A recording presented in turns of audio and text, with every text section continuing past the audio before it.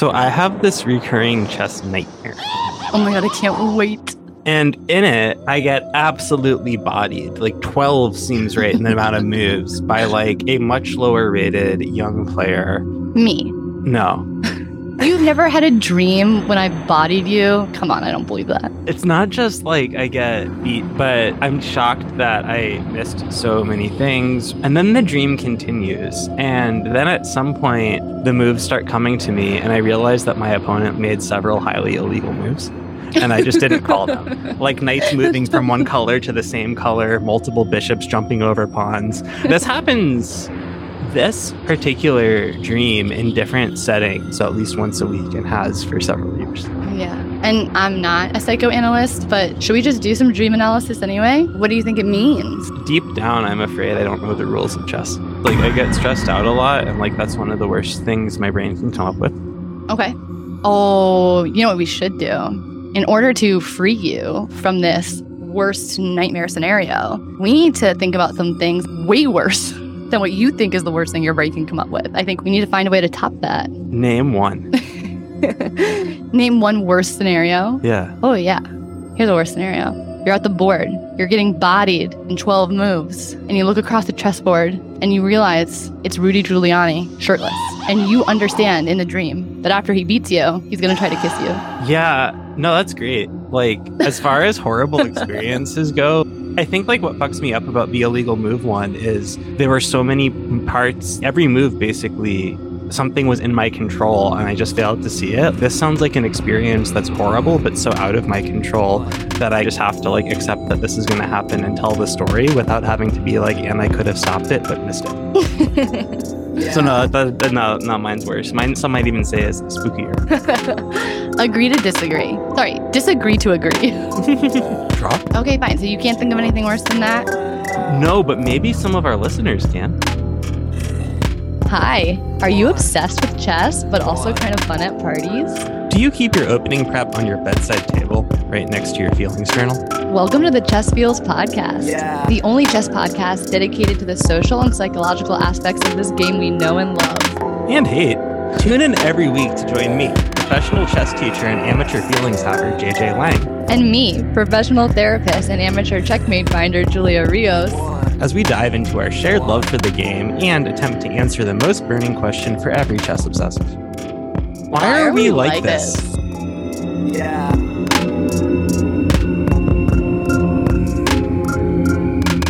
We should really start to explore the depraved minds of the people who actually listen to and engage with the Chess Feels podcast. It fucks me up how whenever people post pictures of themselves in our merch, they all look like normal, happy, attractive members of society.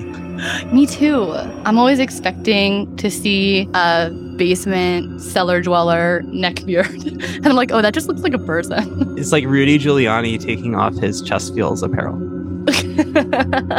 Say more about that. Well, I was just trying to think of like who would I expect to be wearing our shirt? Someone who's unappealing. Okay, I follow. Yeah, it's a callback. A minute ago, you were. Oh, sorry. I know. I get distracted because when I think about kissing Rudy Giuliani, you know, it's easy to sort of get lost in that fantasy. But Julia, there's no space for sex in chess. Actually, I didn't hear anyone say there's no space for sex. I just heard that there's no space for my breasts specifically. So, like, we could be having sex potentially, but I just would have to cover that part up. Well, for modesty, yeah. I know, it's like so inappropriate. Yeah, maybe that's a lot of people's worst chess nightmare is literally just a picture of me standing in a room in my house. Just standing there. But I do have a body. Maybe that's what getting bodied means.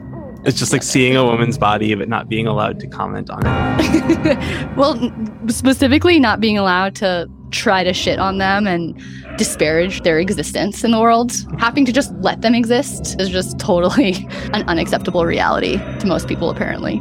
So while we've established that for most of chess Twitter, seeing a woman in control of her own body and sexuality is the scariest thing they can imagine in the chess world, for our listeners, they had to come up with things that were more creative. So today, for a very spooky edition of Chess Feels, Julia will keep all of her clothes on.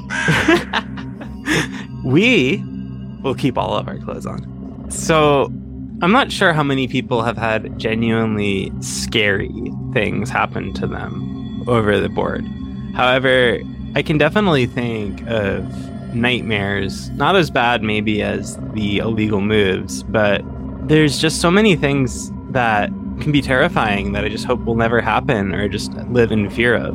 Who that has played over the board consistently for any significant period of time does not have a true horror story?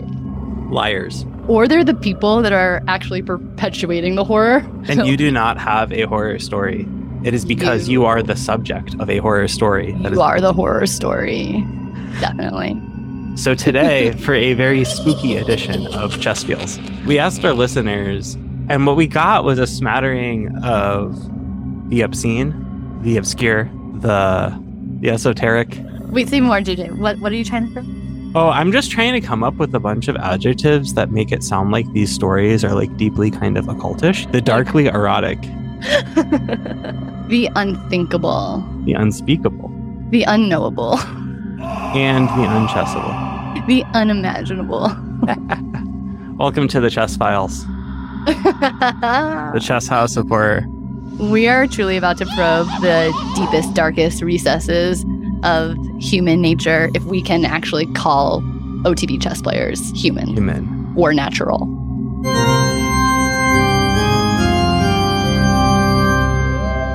So first up to tell stories about their worst fears, we have world champion Magnus Carlsen to talk about what it's like to play a cheater. Okay, no, Magnus couldn't make it, but don't worry. We have the next best possibility. Maybe some would even say more exciting. Chris Callahan from WeChat.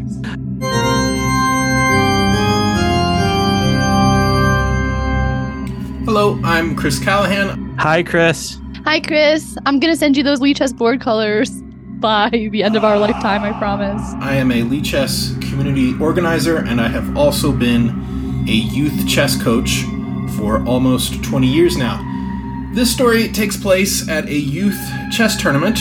It was for kids of all ages, and in one game there were two brothers playing. The two brothers were only a year or two apart in age. That shouldn't happen. There's the setting so you can make it so they don't get paired with each other. I only know this because there was a really strong player whose little brother was taking chess more seriously, and the mother literally insisted that they get paired and like override pairings to make it so they got paired because she wanted little to be big to like light a fire under his ass. And it did. He quit chess. I don't like that. No, it's terrible. Anyways, let's hear how these brothers went. Okay, actually, I was going to bring this up, JJ. As soon as I saw that this story was called Brothers, the first thing I thought of was, I feel like any man should not have a brother. You can't have brothers. There can't be two. I agree. I don't know if I would blame the man for having the brother. I would blame the parents. Oh, no. I would blame the brother for being a brother. It's not that brothers are bad. There's something inherently incorrect about them. It's like cheating in chess. It's not that it's bad, it's that it's wrong. You can do it a little as a treat. They were either towards the end of elementary school or at the beginning of middle school, so something like 11 or 12 years old each. And they're playing the game, and one of the brothers is winning and one of the brothers is losing. And the brother who's losing suddenly stands up and takes a step towards his brother on the other side of the board and punches him very hard right in his face. Chess boxing. Okay, so this is a comedy. I thought that we were doing horror. Well, the scary part is, as of now, at least the other brother hasn't been punched in the face. Boom. Strangely enough, no one reacts to this. The kid who got punched does not react. None of the players sitting next to them react. None of the adults who are supposedly in charge of things react. Everyone just sort of freezes.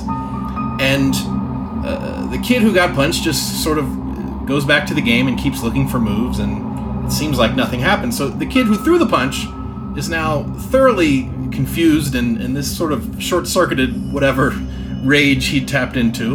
And a second later, he just sits back down and they keep playing. Wait, psychologically, what's going on here? Is this a thing that happens that you just get up, punch somebody, and now it's out of your system? Is this like a true thing?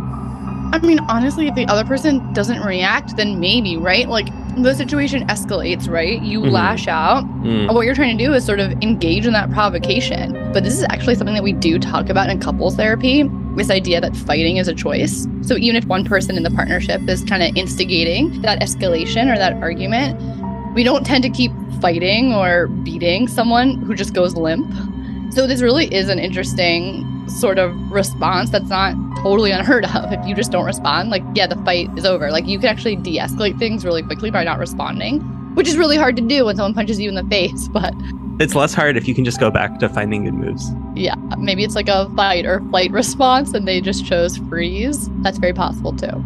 Somehow word got out about what happened because a moment later, a tournament director comes by to investigate what happened, and he asks the kid who threw the punch, did you just punch your brother? Somebody said you punched your brother. And the kid says, nope, I didn't punch anybody. And then the tournament director asks the second kid, did your brother just punch you?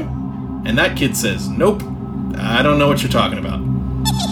So now we can add the tournament director to the list of people who are very confused, and he just walks away and lets the kids continue the game. The brothers then finish the game without incident. Nothing especially interesting happened after that, and everyone went on with their lives.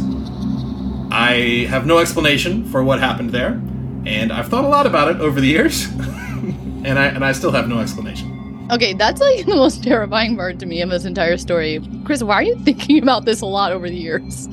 You need to think about something else. I mean, it's the literal definition of conflict without resolution, so I get it. No, there was a resolution. Lying about it and acting like it never happened. Nothing happened. That's my favorite resolution. Did your brother punch you? Nope. And now, beloved Chess Feels podcast superfan, Kaman Dietzi, is here to tell us about why he quit chess for 6 years.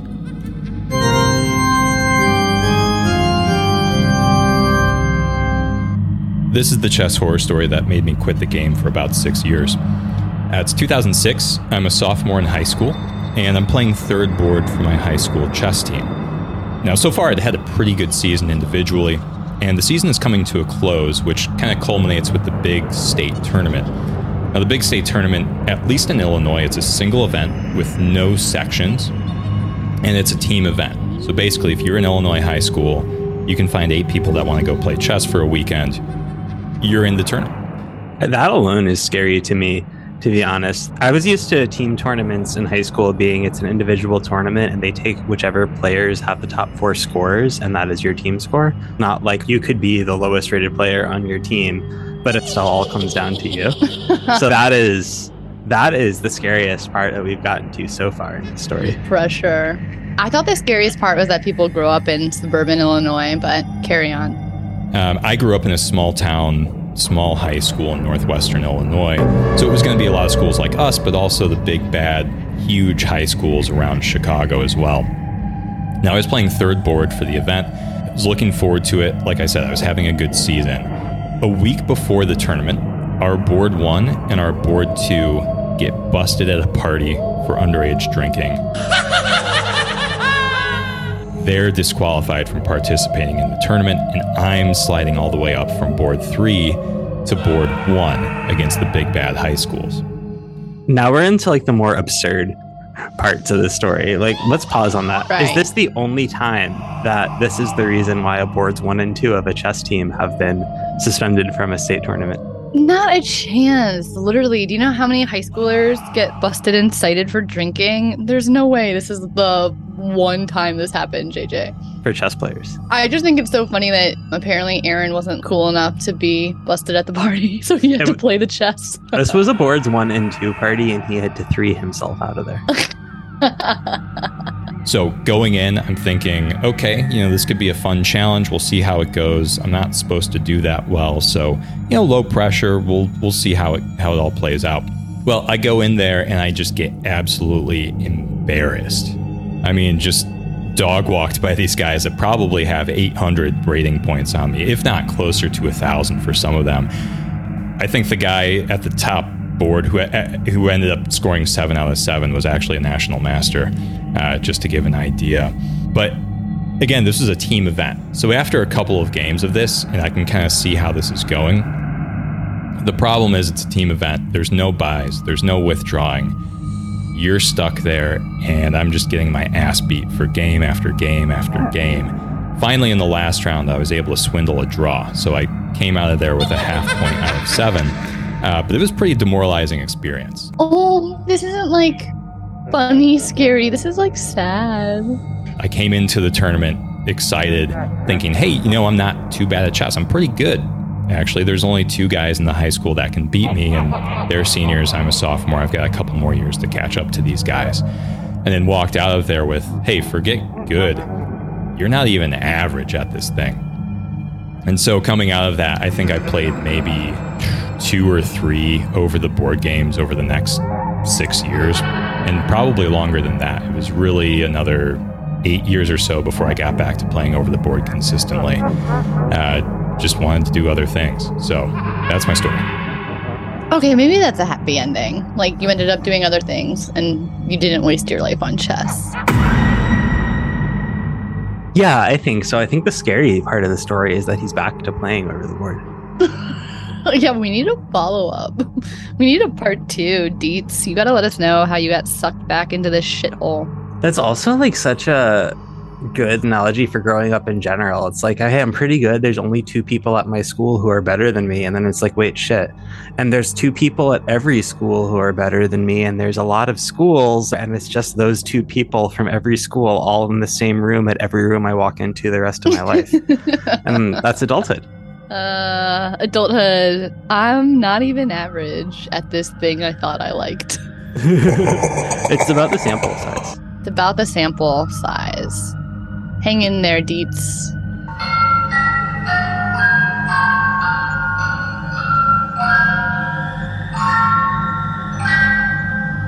This next one from National Master Ian Harris. We're going to be going on his podcast. Nope, we're going on. He's on our podcast right now. We're going on his Twitch stream in a couple of days after this is released, though. That's gonna be a new level of horror right there. Yeah, the Julia and Omar versus JJ and Ian hand and brain challenge. You think that's funny? Somebody made that joke. I thought it was funny. I didn't. So I didn't respond to it or like it. It literally gave me anxiety, and I was like, I just won't be on that stream anymore. Hello, Julia. Hello, JJ. This is National Master Ian Harris, here to tell you the story of the strangest thing that happened to me during one of my tournament games. And it's actually pretty funny because I didn't even know it was happening to me at the time. People don't seem to know what horror means, but carry on with your funny story. So I was playing in a over-the-board tournament, classical time control, a few hours per player, and against an expert on the top board of our section. And, we're like halfway through the game, and I make my move, get up, decide to take a break, walk around, I go to the bathroom, I come back. When I get back, my opponent is still thinking, but my clock is running. So I look at the board trying to see what move he did, and I can't find it. And it usually pops out right away, of course. So I check with my opponent. Says, "Is it my turn or your turn? What's going on here?" And he says, "Oh no, it's my turn still." So it was kind of weird. I don't think I've ever really forgotten to press my clock before. So I shrug and figure that must have been what happened. So I press my clock back to him. He's thinking, he makes his move eventually, and the game goes on. I eventually managed to win. So what do you think happened? I know. Did a ghost press the clock? I mean, where I imagine this is going, is he going to say essentially like, oh, when I got up, my opponent pressed their clock incorrectly to make my clock run out? Like, was his opponent cheating? The answer to those 2 questions is not quite and yes, in that order. Oh my God. Okay, keep going. After the game, he comes up to me and says, Ian, I'm so sorry about what happened during the game. I feel so bad about it. I hadn't thought anything of it. I was just like, oh, wait, what? What are you talking about? And he's like, yeah, when you got up to take a break, I made my move. And I immediately realized it was a game-losing blunder and took it back. But I made my move and I pressed the clock and I forgot to press the clock back. So it was like... I mean, to me, I was like almost completely shocked that something like that could happen. Not only did he like touch a piece and move it to a square and let go, he also pressed the clock and then decided, oh no, it's not actually what I want to do, and took it back. Fortunately, didn't affect the result for me, but to this day, I'm still like, how could anybody possibly think about doing that during a tournament game? So anyway, yeah, that was the strangest thing that ever happened to me during a tournament. Hope you enjoyed. Oh my god, that story would make me literally never want to get up. When you were saying how are these horror stories, like, no, this is one. This is like, I don't know. I think I'm now more afraid to leave the chessboard than I am to like leave the door unlocked at night. I thought you were going to say to leave the door unlocked when I go to the bathroom at the chess game. Oh, they don't have doors in the bathroom for the chess games. Oh my god, I know, you guys should just pee outside. I can't believe the person admitted it. Yes. Admitted that, though. That's kind of like the most shocking part, that someone would do all of those things and then essentially get away with it, lose the game anyway, so it's not even on your conscience. It's not even like, oh, I got a point that I didn't deserve. But then still to say something, like all of that. Yeah. It's so disorienting. Yeah, or almost like it seemed like he almost thought that Ian figured out what happened and was like apologizing as if it's like you probably figured out that you hit your clock and were wondering why it was going. But like, who would figure that out? Yeah. That would never occur to me in a million years that that's what happened. Because right, exactly. Because what you said, your hypothesis was like the simplest explanation, right? Like they tried to steal a few minutes. Yeah, and mine's like, I almost feel like that explanation is like slightly more sinister. Like, there could be something more impulsive about, oh, I made a blunder and I tried to take it back, and then now the person's at the board across from me, and I just panicked and I forgot to change the clock, and this all got away from me, and then I confessed at the end. I feel like there's actually something like weirdly worse about someone stands up and then you like gaslight them into thinking that they didn't hit their clock. Which has happened to me. Shut up.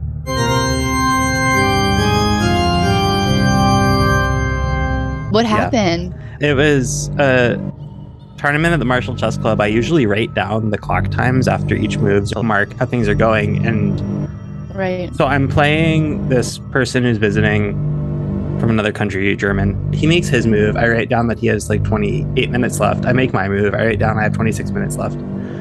Go up, walk around, and I come down, and he's still thinking. Mm-hmm. But my clock is going. And now it says I have 23 minutes left. And I'm like, wait, but I didn't see your move. And he's like, oh, you didn't hit your clock. And I'm like, oh, okay. But then I look at his clock and it has 26 minutes left. So he has lost 2 minutes in that time that I have not hit my clock. Yeah. Oh my God. Okay, JJ, what did you do? The only thing I could do, I quickly and impulsively played a move that I thought was winning and walked into the trap and walked into a perpetual, and we agreed to a draw, and I didn't break 2,000 that tournament, which I would have if I won the game. Oh my God. It's cool. I did it like the next week. That has to be the most horrible story on this show, though. I'm really feeling something inside. Oh my God, that's so messed up. Did you ever encounter that person again? Do you want to drop their name on the pod? I mean, his name was Johannes. He was like 15 at the time, so that would probably make him 20, and he's German. So Johannes, if you're listening, like, go fuck yourself.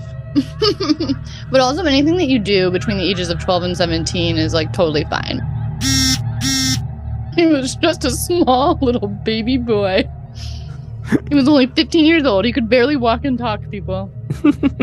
Can't be held responsible for his actions.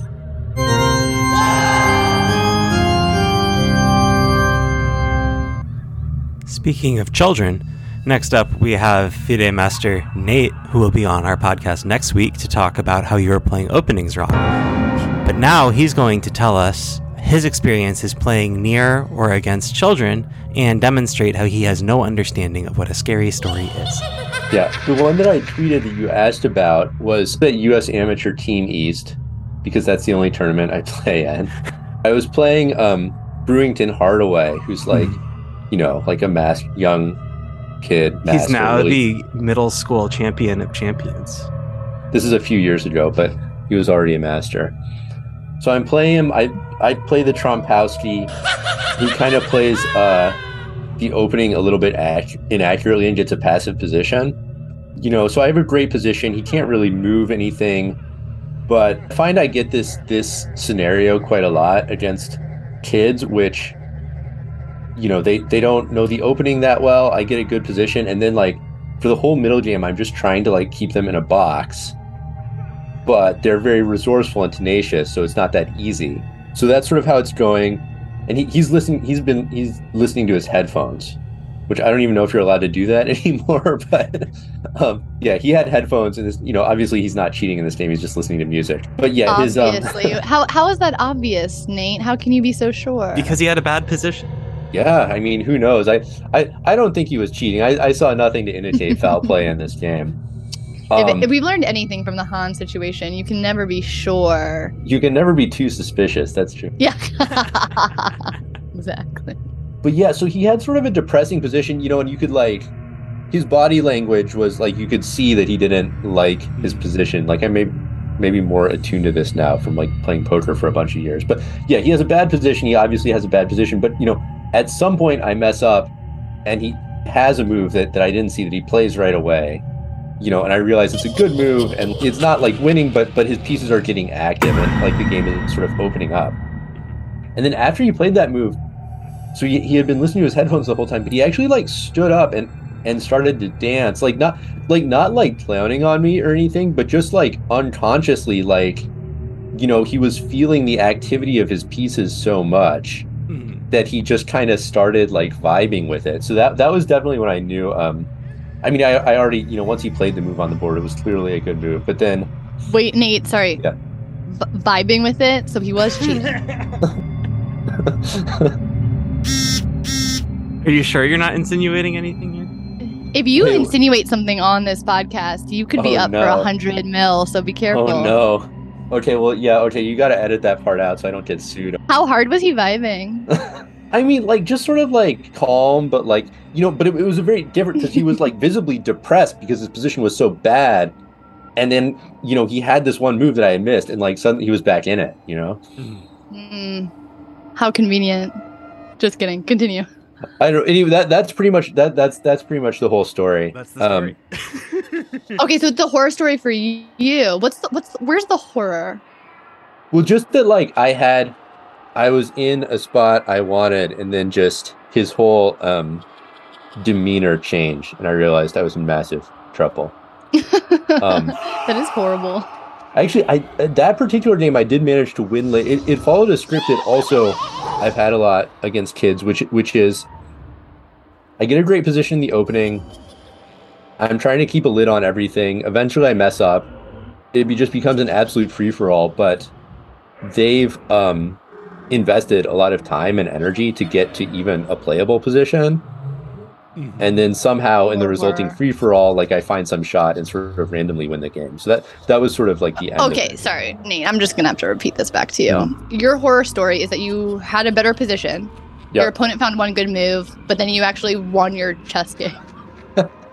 That's right. I do, but... Okay, audience, close your ears. Turn this off if you can't handle. I do have another one, though, which... It's not. This one didn't happen to me. It was the board next to me. This one is so scary. I don't even know if I should tell you guys, especially because JJ is currently like going after the master title as an adult. This is very scary. Oh, are they? That's news to me. Yeah, I'm not sure my behavior tracks that. But anyways, continue.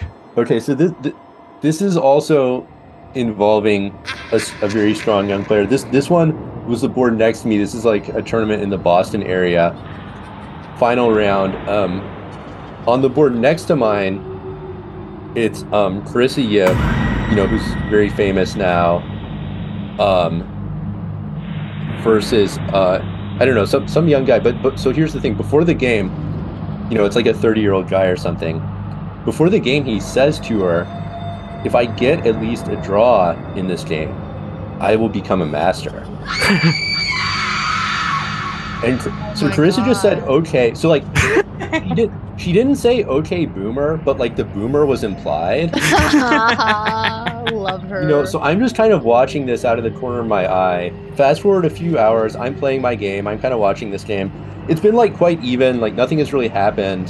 They're in like an equal end game, and the guy offers a draw, and it's just like no, like snap decline, absolute snap decline. Oh my god! She made that decision 3 hours ago. Yeah.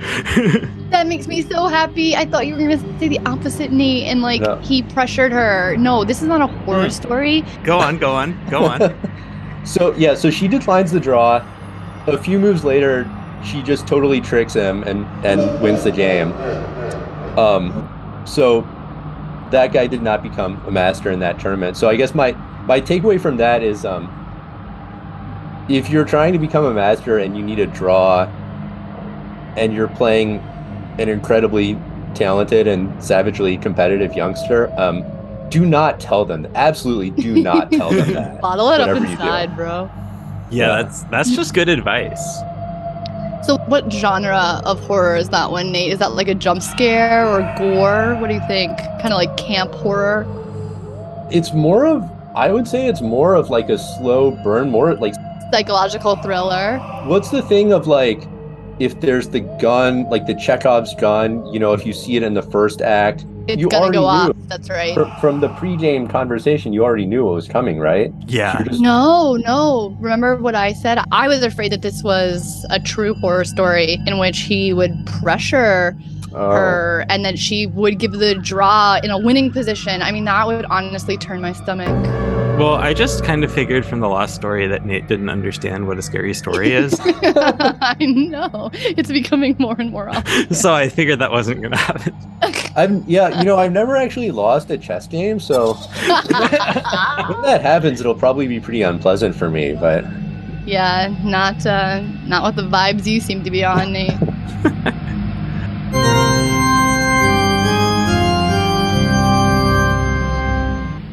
On the topic of playing competitive youngsters, we now have a story of playing a 15-year-old girl who resorts to psychological tricks in order to dupe her opponent. Hi, JJ and Julia. You ask for tournament horror stories. Here is mine. I recently played my first chess tournament after starting chess like a good year ago. And I lost the 2 first rounds. Basically had good positions, but after 2.5 hours, the concentration just went somewhere else. That's the same as Nate's story. Wait, that's true. She's saying it so pleasantly, though. And so I had a day off due to the Swiss tournament manager and was back on day 4 for my 3rd round. And I knew I am facing a 15-year-old girl. I have the white pieces for the first time in this tournament, and she plays the Scandi, which is actually quite good news since I have this amazing chessable course by Andras Stotz where I exactly knew what to do about the Scandi. So I went in there, felt good, and I sat down, and the first thing I noticed is girl, and she had one of these weird 90s t-shirts with these really funny slogans. And it said something, harshly translated, it was meant meaner than I actually said. And through the whole match, I was thinking, who wears that kind of t-shirt? That's a really weird thing. What do you think it said? I don't know. Dare to keep kids off drugs? That's kind of fucked up. Yeah. In this economy, I know, the real dare. dare to be on drugs. What do you think it said, JJ? I don't know. I'm like, I know like the genre of poorly translated t-shirt from the 90s, but like, I don't know. I hope it said like chess feels, but like with the Stouffer's lasagna logo. No, you can't wear that to a tournament. How could anyone concentrate? Maybe it was just a picture of Hans's face and it said free Hans. If you look that provocative, you can't go out to a chess tournament wearing a chess feels Stouffer's t-shirt. Isn't that your profile picture? I know, and it's disgusting, and I do feel bad. Anyway, there were still some minutes before the game started, so I told her I had yesterday the day off and look forward to the game, and she said, yeah, the tournament is going so well for her, and actually the one before also went so well for her. It's so great, and that she's so glad that she didn't have a day off because she is on such a roll, and actually she is here to learn something, like I am not. And that she has a coach with her, and they talk about every game afterwards and do some analysis, and yeah, it's all going so well. And she actually prefers the black pieces. So if they're paired, that means this person has likely also lost at least 2 games. So she's like shit talking Iris on like one of the lower boards of the tournament. God, I would literally never speak to anyone at a tournament. Like, I have nothing to say, and I don't want to hear what anyone else has to say. Yeah, I mean, I make jokes about always showing up to my games late, but like, yeah, would you rather have 3 extra minutes on your clock or not have to talk to a stranger? There's just no way in hell I would sit down at the board even 10 seconds before the clock starts. I am not having a conversation, even if my life depends on it, and certainly not if the game depends on it. I know, like, because I have like chess culture like beaten into me, I'm going to have to talk to you after the game. So like, that's enough. See, I'm so glad I have none of that. Once I start playing some over the board chess, I'm literally getting up and going home. Are you not supposed to do that? Yeah, I'm never going to talk to anybody again before my game. Anyway, so the game started. Her opening prep was not good, really. I mean, after move 4 or 5, I knew this is not okay. And I had much space. I developed my pieces. I had initiative. I felt like this hyper-aggressive playing style. And I took my time. Basically, afterwards in analysis, I found out I was like +6, +7 most of the game. And I felt really great. And I just didn't quite see the point where I could crush her, finish her off. And yeah, so I was struggling. And basically on move 37, I was low on time. The whole room was getting louder and louder. And yeah, I blundered a rook. And after that, I was gone. And yeah, it happened. It's okay. I'm now in a safe space.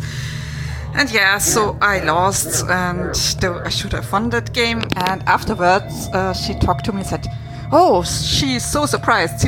She never plays that bad, actually. She doesn't know why. And also, she would have found for me so many chances to play better in my spots and to basically win the game." Yeah, and after that, I said I don't have time to go over the game, and ran out before I started crying so that she couldn't see me. Yeah, that was my sad story about my last tournament. Thank you. Thank you. Oh my God, psychological bullying from Mean Girl. So psychologically, she made the right call by making sure that her 15-year-old girl opponent didn't see her cry, right? I don't know. There might be some like psychological revenge there, or some scarring that could happen. No, I think that like that would just make her grow stronger. Not better at chess, but like meaner. Oh, good point. Right, Yeah. because like okay, that would really traumatize me. But the person who's acting like this already Right. actually probably would really feel good about that. One note, by the way, she mentioned the room getting louder and louder. I was actually surprised we only got one story. I'm not even sure if we're going to use it, so in case we don't, we didn't get any stories that really have to do with spectators. Oh yeah, interesting. I mean, how much spectating is there really happening? I don't think there's a whole lot of, I don't think like there's like a big crowd for road games or something like that, but just from players walking up and down other people's boards, yeah, or people whose game to finish, or like siblings, parents. Oh my God! What about that story that was just on Twitter about the guy who was going to like put that GM in the trap, and then the spectator walked by?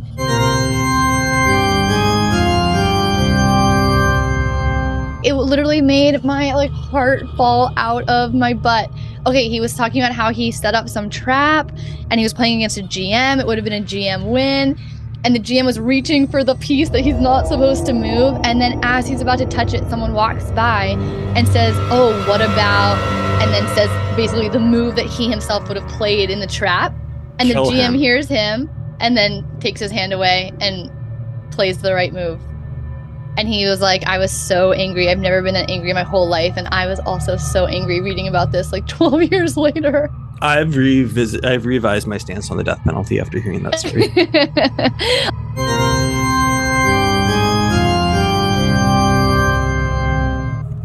I gotta be honest, I'm not really sure why this one is scary, but it was submitted, so I'll include it. Hello, Chess Fields podcast listeners. This is Amelia, JJ's spouse, mother of his dog children and cat child. And I'm here to tell you my scariest chess story, which begins many years ago when JJ and I started dating, and they were, if you can believe it, not playing chess. Although I'm told they were playing chess, but just like bullet on their phone, poorly, sometimes. But anyway, they were not playing chess, they were not teaching chess, they were not on chess Twitter. It was, the golden era of our relationship. And then on one fateful day, JJ was moving to Manhattan, New York City, Brooklyn specifically, for a teaching gig for a semester, and mentioned that they were interested in playing chess.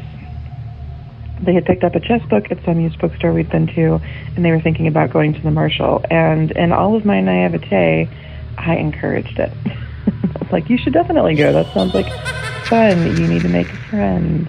You can use a hobby. And dear listener, those were definitely fateful last words. Because JJ started going to the Marshall again, or for the first time, and then kept going, and like a horrible illness, it just got worse and worse and worse and worse. And after New York, JJ decided to quit grad school and become a full-time chess teacher. Horrifying. Ruined my life. Scariest story I could think of. No, not really. I'm so glad you're listening. Take more lessons with JJ. Feed our dogs. Bye.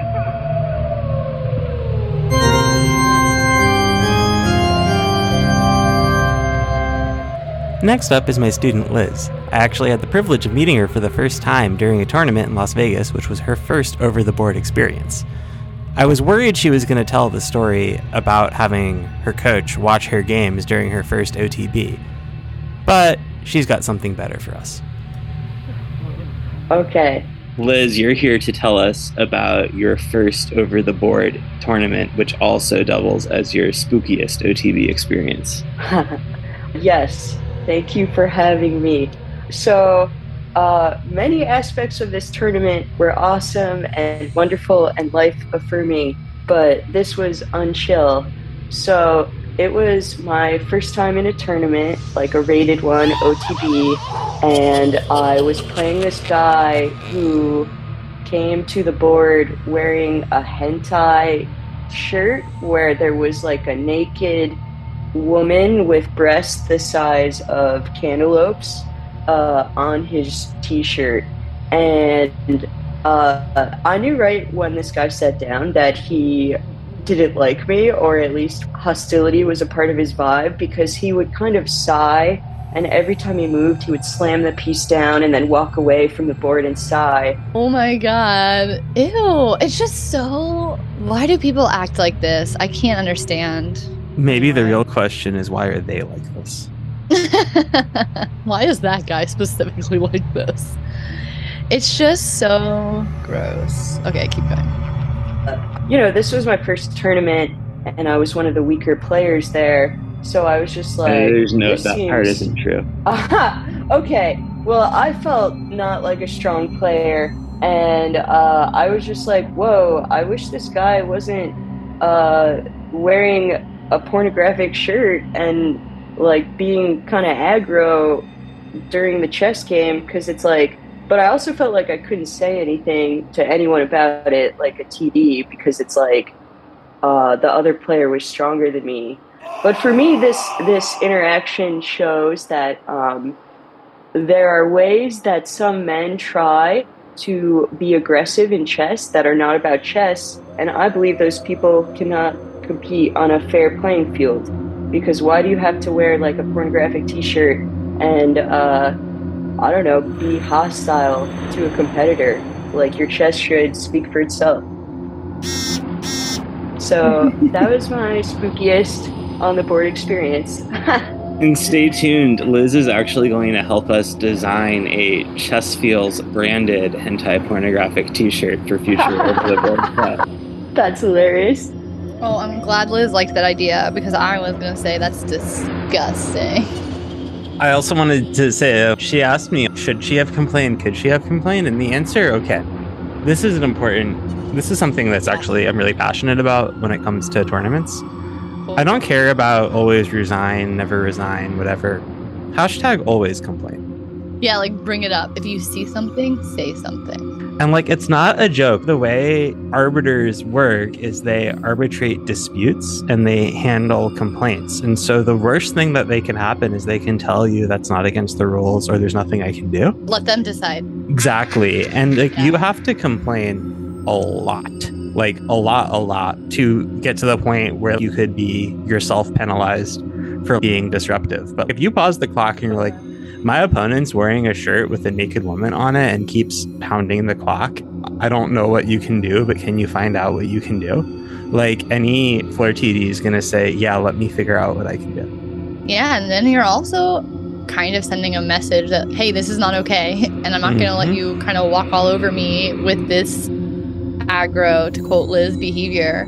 But I can also understand all the reasons someone would have to not do that. Oh, to completely. Feel like they couldn't actually make that complaint or feel like they have a voice, because it is intimidating. If I was in that position, I could definitely see myself being someone who would not say anything because I'm already feeling the hostility. And it's almost like I don't want to exacerbate that.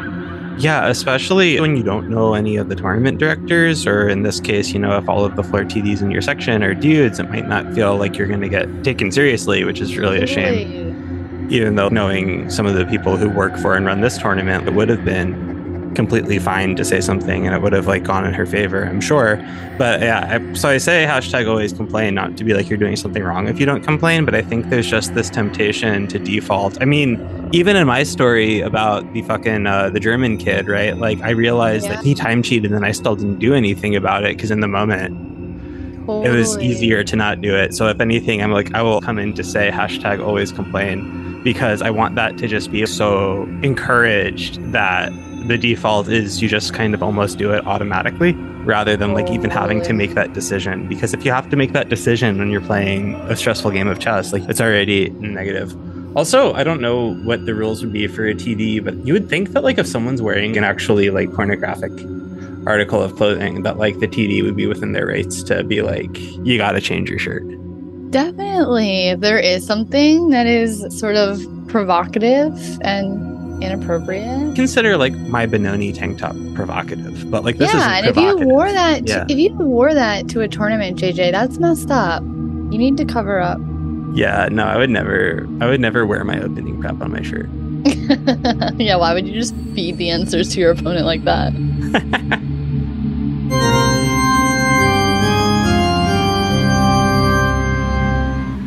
Get ready for a real stinker of a story from my dear friend Matt back in Chicago.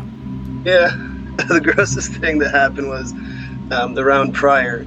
The kid who I'm going to be talking about was wearing his swim trunks because he was from out of town, so I assume that's the only other pair of pants he had to put on between rounds. But so we were just maybe 3/4 way through a game, and I smelled this really awful stench that, you know, smells like human feces.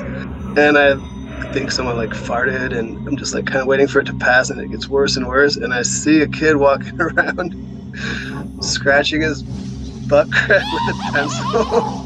Like, clearly ignoring like the fact that he just crapped his pants and like watching other games.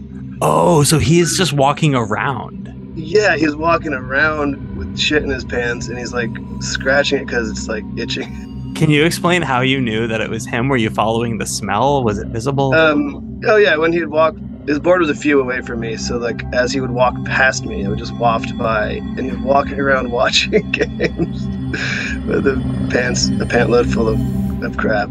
So, because he's wearing swim trunks in the next round, he eventually figured out, and somebody. So he finished his game. So I couldn't take it anymore. So I went to the director's room because the directors weren't present in the hall. And I said, so there's a kid a couple boards away from me who pooped his pants. And the directors are both like simultaneously said, "Oh, not again." and then they argued about who was going to go deal with it. And then they asked me like, "How do you think we should deal with it?" And I'm like, I don't know, but I can't continue to play with the smell. And I suggested we move our board like across the room. Did all the boards around him move, or did no one else No, just us. No You're one the else only one who complained. noticed. I can't imagine. Now my opponent said he noticed, and he's just gonna like try to ignore it. And I'm like, I hope I'm doing us both a favor, but I can't sit here.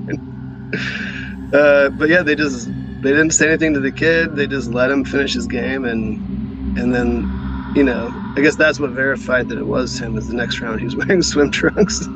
I know you moved your board, but do you know if he won his game? If he won his game? Yeah. That's a good question. I didn't. Well, let's just say that he won his game. Yeah, I'm pretty sure he won his game.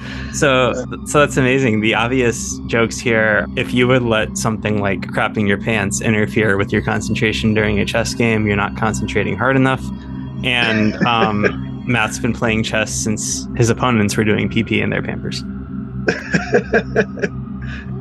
Yeah, that about sums it up. And since then, I'm curious, have you always traveled with an extra pair of pants for yourself? Oh, yeah, definitely. I appreciate you having a real lesson here, actually, for our listeners, because it's not every scary story that comes with practical advice for how to prepare for an over the board. Right. Yeah, I think that's a high-level distraction, too. I think that kid might have done it on purpose.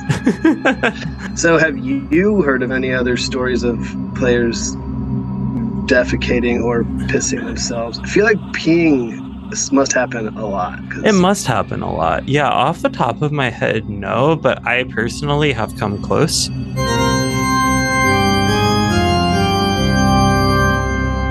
So now we all know to bring a pair of swim trunks to a tournament just in case.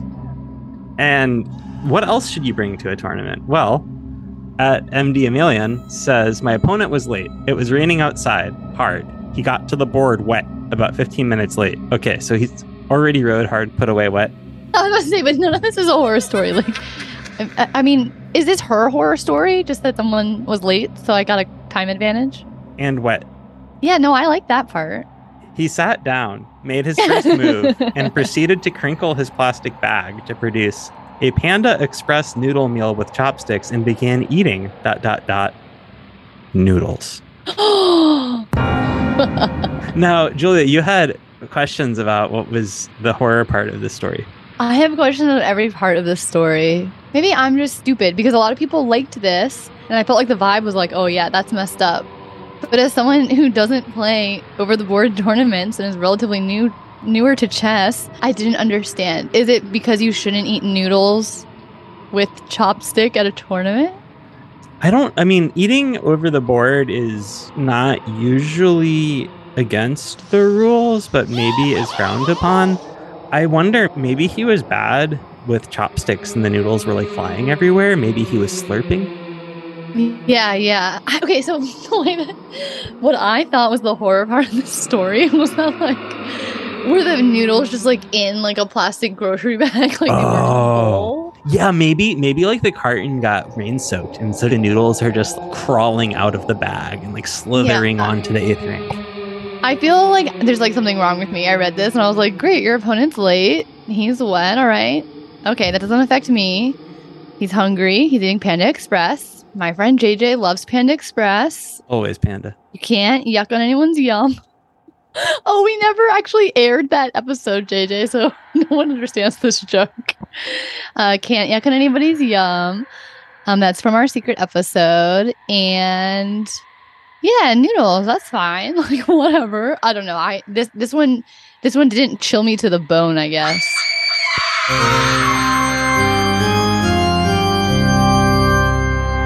And here's one that's more happening off the page again from Jerome Chess. I've heard this secondhand, but guy at a tournament's game was forfeited because after nearby players complained, the arbiter determined that the player stank too much. Oh, I'm like very sensitive to that kind of thing. I honestly can imagine a real scenario where if I was at a chess tournament and there was an odor that was that noxious, that I would just forfeit and be like, I can't sit here anymore because I feel physically ill.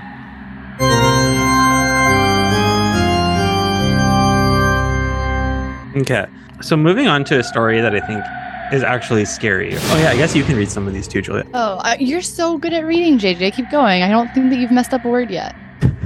No, why don't you take this one? I want to see if you can actually do it. Okay, I'll read this one just to prove myself. This one's from NM Buddha. High school nationals in 2011. The kid at the board next to me had a seizure in the middle of the game. They stopped the round and drove in an ambulance to the convention center. He ended up okay, but that was horrifying. I don't know if you've ever seen someone have a seizure, but I have, and it is terrifying. I have such a flashbulb memory of the first time I saw someone hit the ground and have a seizure, which was in middle school, and it was a kid, and it is really scary. The last time I saw someone had a seizure, I was actually at your university's campus. Oh, okay, you can say the name. Okay, so what happened when you were at It was a show at the coffee house, some sort of electronic indie musician playing, and there were lots of strobe lights. And somebody straight up just started convulsing, and it became pretty clear pretty quick that this was like a seizure. And like the musician, I don't think stopped playing, and it was a pretty bad vibe. Yikes. Well, okay, I'm glad at least, I'm glad in this story everything ended up okay. That is really scary. Compared to this one from Matt Plays Chess, who tells us right off the bat, not scary.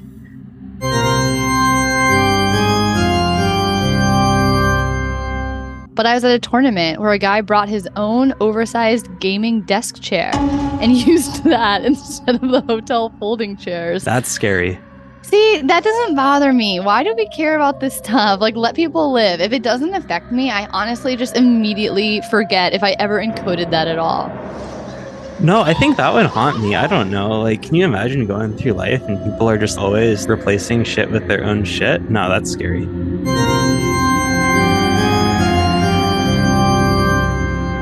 Enemy of the podcast, Braden. So, from boyfriend of the podcast, Braden Longland. One of my opponents told me a position was stalemate since they were higher rated to try and get a draw. I had to show them that they had a legal move. Okay, so Braden admitted to cheating, talking to his opponent and telling them what to play. Oh my god, wait, is that cheating? I mean, in this context, not really, but in general, telling your opponent what move they should play. So in that situation, you're supposed to get an arbiter and explain to them this person thinks that it's a stalemate, but it's not. Yes, I think that would be right. Okay. Oh my god. Okay. Whew, that one got my heart rate up. Good job, Braden. Braden goes on. Also, the last event I did, people still went while sick and gave me one of the nastiest colds I've ever had and still have right now. Plot twist. It was COVID. Braden, I feel for you. It's really messed up. That is a horror story. And I'm sorry that happened to you. I'm happy for him. He beat a higher rated player in the first story. I'm happy for him. Most of these stories are about losses, and Braden's like, I beat a higher rated player. Oh, but he got COVID. Enemy of the pod, Chess Gains, Max Barbarov. Oh, is he an enemy of the pod? Who is that? I've played him online before, and yeah, enemy. I don't think he knows it was me, but he beat me all at once. Yeah. At a New Jersey tournament. Oh, that is a horror story. When I was a kid, the TD chased an older Russian man who was sipping liquor at the board out of the playing hall and came back and announced to the guy's opponent in front of everyone that he wins by forfeit. This is the scariest story. I think that a world where old Russian men can't drink while they play chess is not a world I want to live in. Yeah.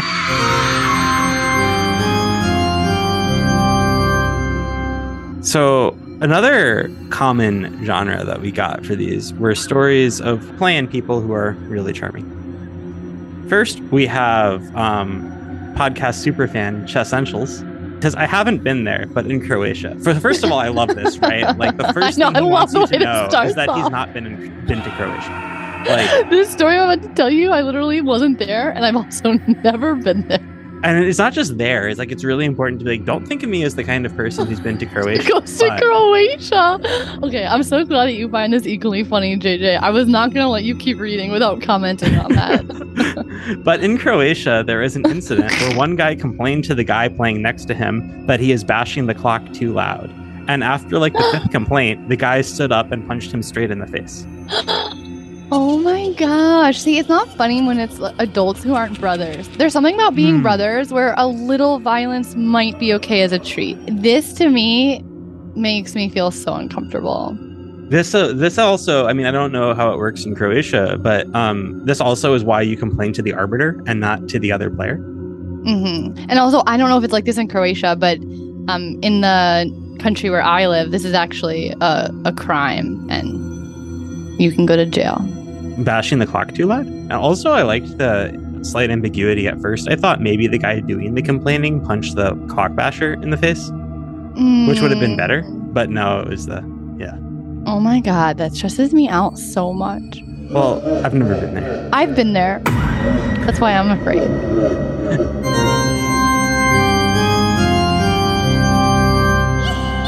So, Tony Rotella has a kind of... This one, I think, actually... I loved this one. I think this one is worse than the other one for me. Okay. This is in the genre of psychological thrillers. Tony says, during a game when I was 15, an opponent, whispered, "Tick-tock, tick-tock, you're going to run out of time." I really wish I knew the intonation. Like, is this in sing-song? Is this, like, very menacing? I'm imagining it's like Nightmare on Elm Street. It's like 1, 2, 3, he's coming for you. Tick-tock. 8, 9, you're gonna run out of time. This is like exactly something I would do though to get a rise out of the people that I love. Like, tick-tock, let's go.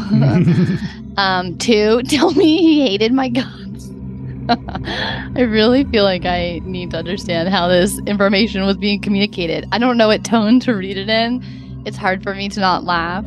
If someone that I didn't know said that, I would definitely laugh out loud. Number 3, pick up his king and threaten to throw it at me. Was he playing Sam Sevion? Yeah. Sorry to bury the lead. That was point number 5. We're getting there.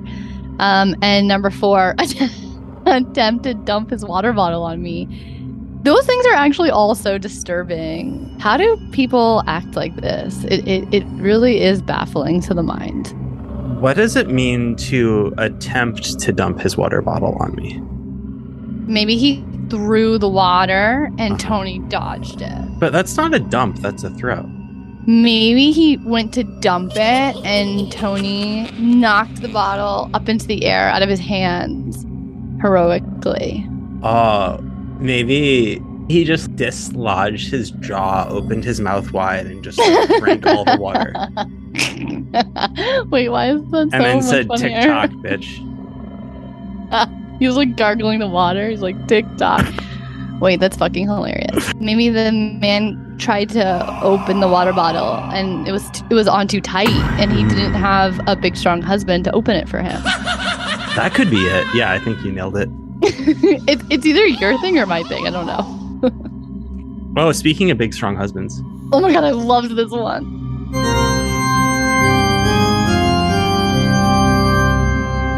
So, oh my Hoven, Nor, says, play it against a rated guy who kept, maybe higher rated guy? Play it against a higher rated guy. Play it against a lower rated guy. Which one's funnier? Play it against a 100 rated guy. I like that one. Play it against a 100 rated guy who kept mumbling, yes, and raising his fist in excitement every time he got a good move. He is not a child. He is like my age. And then I responded and said, what I still feel now in this moment was, why does that seem kind of cute and endearing though every time I try to imagine it? And she says, honey, he is like 6'5" and big. That actually makes it so much cuter. Way Are you kidding me? Okay, come on. That's not a horror story. That's a rom-com. I'm happy he found some good news. Seriously, there's something so cute to me about that. Just like a grown man wagging his tail. I see myself in this man. Maybe I'm the problem. So far we've talked about the horror stories of opponents or other people's opponents during the game. But if you think that chess players stop haunting the rest of us between rounds, you would be mistaken.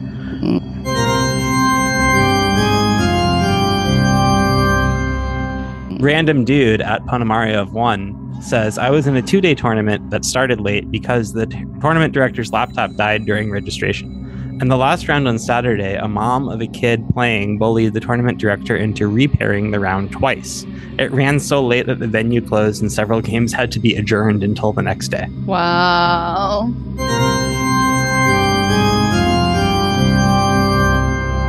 Las Vegas Life tells us about the time he had to wait an extra hour before the last round pairings could be done because an obnoxious 30-something 1900 insisted on playing out king and rook versus king and rook with no pawns against an old guy in the hopes that the old guy would drop his rook. I had a 6-hour drive home. Oh my god. I would be seething. I would honestly be having a mental breakdown. I actually really do understand the angst behind that one. I love that he specified. He was just really hoping that this elderly, sweet old man would blunder to the death. You got 50 moves, right? Okay.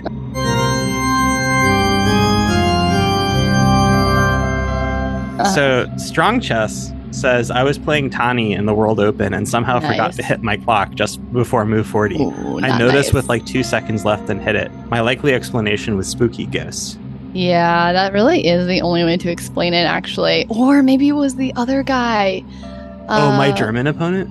Yeah. It was either Ian's opponent or your opponent. One of them definitely snuck in there and fucked with the clocks. That's the only way that I can understand this.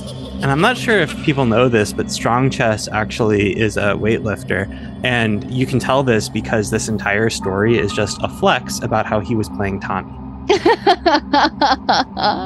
Oh my god, wait. That's so true, though.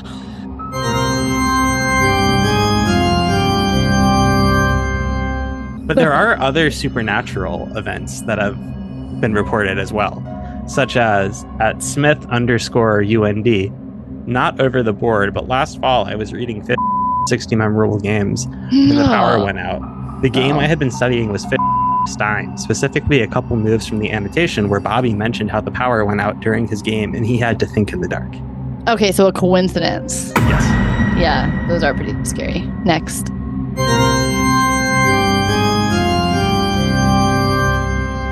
No collection of chess horror stories would be complete without an en passant story. Holy hell. Hemmels says that me, during a county junior tournament, an opponent tries to capture my b4 pawn, quotes, en passant. I've never heard the rule before and complained. Cue a cringeworthy argument where neither of us knew what we were talking about. Rent-free, I'm now 36 for fuck's sake. Spooky, no. Sad, yes. I'm having secondhand cringe from that one. Go, Paul, come hold my hand.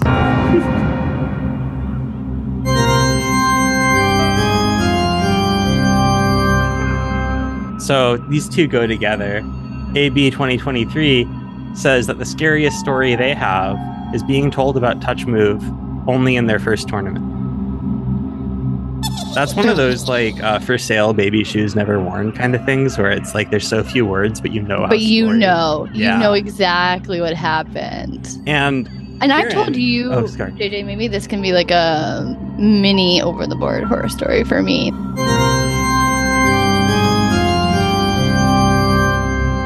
That I have a friend here in Ann Arbor that I sometimes play over the board with, Alec, and he actually plays, rated chess and was very serious about the rules. I thought that we were just drinking IPAs and chilling on my porch with my dog and having a good time.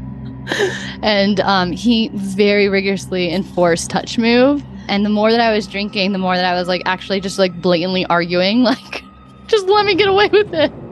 just let me move a different piece. And things kind of devolved. Maybe that's his horror story. But for me, it's like when you're drinking and you're hanging out with me at my house rules. I can touch whatever I want. Oh, I'm not touching that one. Well, if you're at my house, you will be touching that.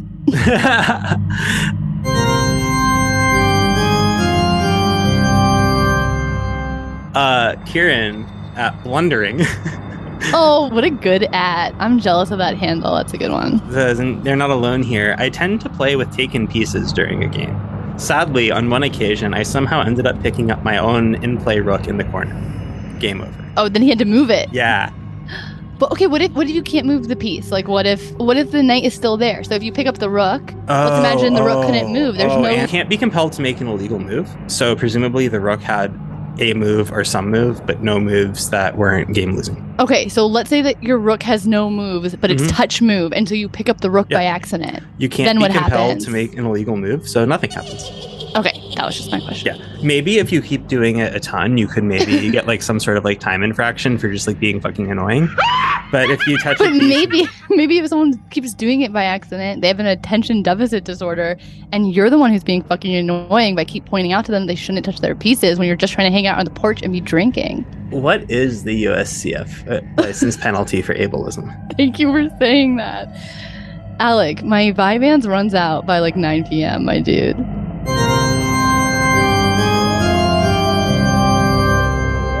Oh, here's one I like. So a couple of these maybe have filtered into the open section, but we're now in the scholastic section of these stories. Kids are fucking awful. At Wheeze and Beans tells us about a 10-year-old kid rated 300 points below me made fun of me in my last tournament after I blew a winning endgame position against him. And that in and of itself didn't really compel us towards any strong feelings. So I made sure to respond and say, can you please describe the bullying that allegedly took place in more detail, please? To which Wheeze and Beans wheezes. He would say things during my turn like, you're actually losing now. You should have accepted my draw offer. I can't believe I beat a 1400. And when I told him to be quiet while I'm thinking on my own time, he would point out the moves I could make and how they all lost. Okay, but that's cheating. Could you end a game over that if someone is telling you moves to play? At that point, can you say, oh, they're trying to engage me in fraudulent activity and I win? I think that you could try to make that claim, and I think most tournament directors would interpret it more as like distraction and like give them a warning. 10 years old, already bullying grown men.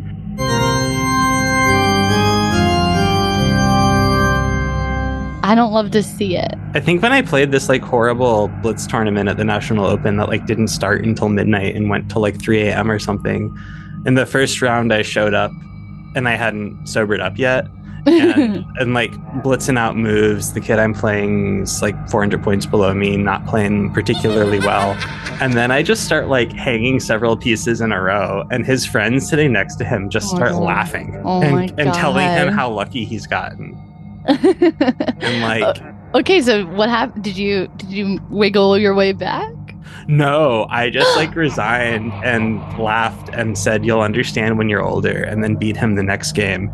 And then looked him dead in the eye and was like, guess the first one was a fluke. Oh my God, JJ. All right. So we were just talking to Nate, who really does not understand what a horror story is.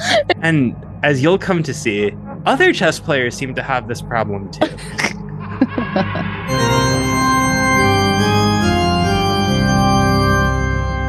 Beloved enemy of the pod, Anna the Sage, says, I had a youngster that was stressed, taking super deep inhales and exhaling on my face for the whole game. He did not do it on purpose, but that's And then I read this. My first reaction was like, okay, so your opponent was breathing.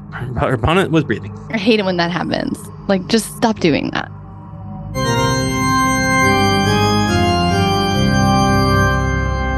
In a similar vein of stories where one's opponent was alive, Bold Move by Dan tells us that I was playing one of the top-ranked 7-year-olds in the US, and because kids that age have trouble sitting still, he fell out of his chair during the game twice. I was a little scared, but he bounced right back up.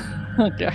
For listeners who are up to date on the podcast, they'll know that one of my worst fears is being moderately to slightly late to something. So, Pepper Chess writes to us to say, car broke down on the way to the tournament. Literally coasted into the parking lot after a few miles because the accelerator stopped working. Ran into the hall only slightly late. My opponent is one of our students. I get a winning advantage out of the opening, but I miss the final move to trap his queen. Just as my boss comes walking by, I lose the game as my attack comes. Why was her boss at a chess tournament? I'm guessing because so she said our students, so I'm guessing she works for some chess teaching operation. Yeah, so the way that I'm understanding sort of the emotional sentiment of the story is my car was having trouble, so I was late, so I was already stressed. And then I had to play one of my students who presumably I should beat. And then I actually had a winning advantage, but just because my nerves were so high from this entire chaotic situation, I couldn't execute and I lost right as my boss, who's aware of sort of this rating dynamic between teacher and student, came by and witnessed the crumbling of my position. It's like the chess equivalent of walking into a bathroom and it's like completely disgusting, and then you walk out and then the person waiting for it is like the person you have a crush on, and there's no way to communicate to them that it was that you found like this it is like what this. happened. Yeah, like this is not who I am. Oh my god, JJ. That actually really brings it to life. I understand now. And finally, Chess Pain sent us like a 2-page story. Nice, let's do it.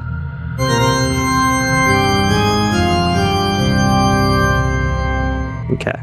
A couple weeks ago, I was playing the Friday night classical game at the Seattle Chess Club. Time control is 90 minutes for the first 40 moves with no increment or delay, and then another 60 minutes after the 40th move. I am facing an opponent who is higher rated than me by a few hundred points, and I am gradually increasing my rating after some devastatingly bad tournaments at the start of my OTB, in quotes, career. So he is higher rated, but I feel he is rated at around what I consider my actual strength and what is more aligned with my online rating, where I have much higher sample size of games. So this is scary. This is somebody who's higher rated online than over the board. I'm very motivated. I have the white pieces and we enter and exchange French. That is also scary. They beat me to the joke. No, that is not supposed to be the horrific part of the story. The exchange French is an excellent opening at my level. Queen e2 check and control the diagonals with bishop f4 and bishop d3. Wouldn't your queen be blocking the bishop in? Ghosts can travel through walls. Bishops can travel through queens. Jet fuel can melt steel beams. Fuck. Okay, keep going. Anyways, the opening goes well for me and my opponent, makes a weird knight maneuver, and I'm winning a pawn and start gaining space and tempo. I figure that if I don't blunder, this game is over since there's little counterplay in this type of structure. Things are going so well. We go through the middle game. I missed an opportunity to put my rook on the 7th, which would have been more or less decisive. It's move 35. I'm still up a pawn, but we each have one rook and opposite colored bishops. My clock is down to somewhere around 5 or 6 minutes, but the time control is coming and I'll get an extra hour. And remember, there's no delay or increment. Okay, so it's blitz. Yeah, it's blitz. I take a drink of water and feel something sharp in my mouth. What happened? I investigate a bit with my tongue, and what is this? A rock? Some leftover stofers? To be clear, Chess Pain wrote this. Like, I'm not adding that one. I know, I'm reading it. This is so funny. It's my tooth. Half of my molar is missing. And the sharp pain begins as it dawns on me and my nervous system wakes up. Oh my God. I make my next move and run to the bathroom. Is this a medical emergency? I'm in some pain, but it's not clear if I need to resign, offer a draw, play on. I mean, it's almost over, right? What I do know is that my opponent likely has made his move already and my clock is ticking. Mesmerized by the broken tooth in my hand, I realize I need to hurry back out there. I haphazardly put the tooth in my pocket, splash my face with some water from the sink, and have a brief pep talk moment in my head where I say, "You will win this game. There is nothing you can do about the tooth now. It's past 11 p.m. on a Friday night. Let's go reach time control and reevaluate." That's right, because emergency departments are closed on Friday nights for all the partying that all medical doctors need to be doing. I'm going to give myself this exact pep talk every time I splash water on my face in the bathroom. You will win this game. There is nothing you can do about the tooth now. It's past 11 p.m. on a Friday night. Let's go reach time control and re-evaluate. Yes. JJ, we're putting this on a t-shirt. Oh, I knew that you were going to say that. I didn't even have to say that. There is nothing you can do about it. I come back to my board. There is nothing you can do about it. Oh my God, I've never laughed so hard. Okay, keep going. This is the only good story we got. This is so good. I come back to my board with 3 minutes left on the clock. Wait, stop, JJ. On the back of the shirt, it's going to be like, what is this? A little leftover stofers? Oh my God. I come back to my board with 3 minutes left on the clock. I sort of hold the side of my mouth, signaling perhaps in an effort to show my opponent that I have some kind of problem. I move quickly, confidently. Rook to c5, attacking an Isolani he can't defend. Perfect. Maybe he'll resign. My king is on f2. Black plays bishop to b6. The game is over. I've blundered my rook and there is zero compensation. I look down at my pocket. I can see the slight bump formed by the tooth fragment. I shake my head, give some Nepo-esque eyebrows, glance at my clock, and I resign. My opponent is thrilled. Want to go over the game, he says. Normally, I'm happy to review the game even when I lose. Sorry, I'd like to, but actually, when I went to the bathroom earlier, it was because my tooth suddenly broke in half, and I went there to try and figure out what was happening. I should probably go home or something. Really? You should have offered a draw. I would have understood. Yeah, but I thought I was easily winning. But then you blundered your rook. Yeah. The tooth still remains broken. I'm getting it fixed on the 14th of this month. Oh my God. Pissed off, I threw the broken tooth fragment out of my window when driving home. No, don't do that. This unfortunately did not magically alter the outcome of the game. When I went to the dentist for initial exam, I explained what happened and that I was playing chess when it happened. She glanced at me and said, "Wow, I didn't know adults played chess. I thought it was mostly kids." Happy Halloween from Chess Queen.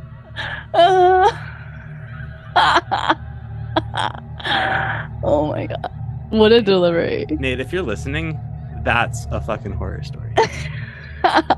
What would have made this so spooky and over the top would have been like, and then I went to the dentist, and when she looked in my mouth, my tooth was there all along. There was no broken tooth. And then she looked in my mouth and she said, "Bishop to b6. She whispered into my mouth, "BB6." I just read this really funny tweet, JJ, that was like, writing "fuck you" on the inside of my mouth before I go to the dentist. Oh, I respect that. Okay. Wow, what an episode, JJ. Yeah. So, what do you think, Julia? Do you think that this makes you more terrified to introduce somebody to the world of OTB chess in the future? Oh, yes. Yes, actually. Unless they have the right chess teacher to guide them. So let me know if you know anybody. And the right t-shirts and the right dentist, apparently. And they cannot bring Panda Express noodles. You learn so much listening to our podcast. I know. I really thought that was okay. You know, for lots of people who started listening to this episode or saw us tweeting asking, what are your horror stories? Who were thinking, you know, I don't think I have any horror stories. You know what that means, right? You are the horror story. If you did not hear a story about yourself, consider yourself lucky. Consider yourself lucky that you packed an extra pair of swim trunks, that you ate the noodles before you got caught in the rain, that you went to the dentist before. That you are a dentist. And you went to the bathroom and you fixed that shit yourself immediately. Oh my God. What would you do if that happened to you when you were playing a tournament? If my tooth fell out of my mouth? Yeah. Yeah, I wouldn't be brave enough to ask for a draw, but I probably would resign and go get it fixed immediately. So here's my hack. You don't lose rating points for a game that you lost by forfeit. And as we learned from Chess Games, oh, you just start drinking. Yeah, to numb the pain. You numb the pain, and if you don't get busted for drinking, then the pain's numbed, so you just, play some good chess and probably still hang your rook and lose. And if you get forfeited, then at least you didn't have to, get the rating hit for losing a game. The fact that you don't lose rating points for a forfeit seems like a potential for a big problem. Why don't you just act so egregiously that you have to forfeit every time you're losing? Yeah, maybe there's some gray area there. Right? I think in general, it's definitely true if it's a forfeit of a no-show or something. Maybe there is some gray area elsewhere. Yeah, or there's a medical emergency. If your tooth falls out of your head. Well, you know what's actually really funny about that? We had at least 2 stories about someone being punched in the face, and neither of them were the story where somebody's tooth fell out. Truly. What I is know. This, there's no... game? Yeah, I want the explanation. How did the tooth fall out? And why was the tooth really there all along? The tooth is out there. Well, listen, the tooth will set you free. And the tooth will speak for itself. Until next time. Stay spooky. Stay spooky. 1, As always, thank you for letting us take you into this deep, dark forest. Where 2 + 2 = 5, and the path leading out is only wide enough for listeners like you. Intro and outro music provided by JPEG Mafia. We would be truly touched if you subscribe and leave us a glowing review. And tell all of your friends. Yeah, all of them. And every week, we'll be gifting one lucky subscriber who leaves a 5-star review a lifetime premium diamond membership to LeechEst.org. Unlocking all of their features. Even that? Especially that. And don't forget to follow us on Twitter at ChessFeelsPod. Oh, and if you didn't like what you heard, do not hesitate to message any feedback, no matter how critical or scathing, directly to Mr. Dodgy, our social media manager, even though he doesn't know it, at Chess Problem. Yeah.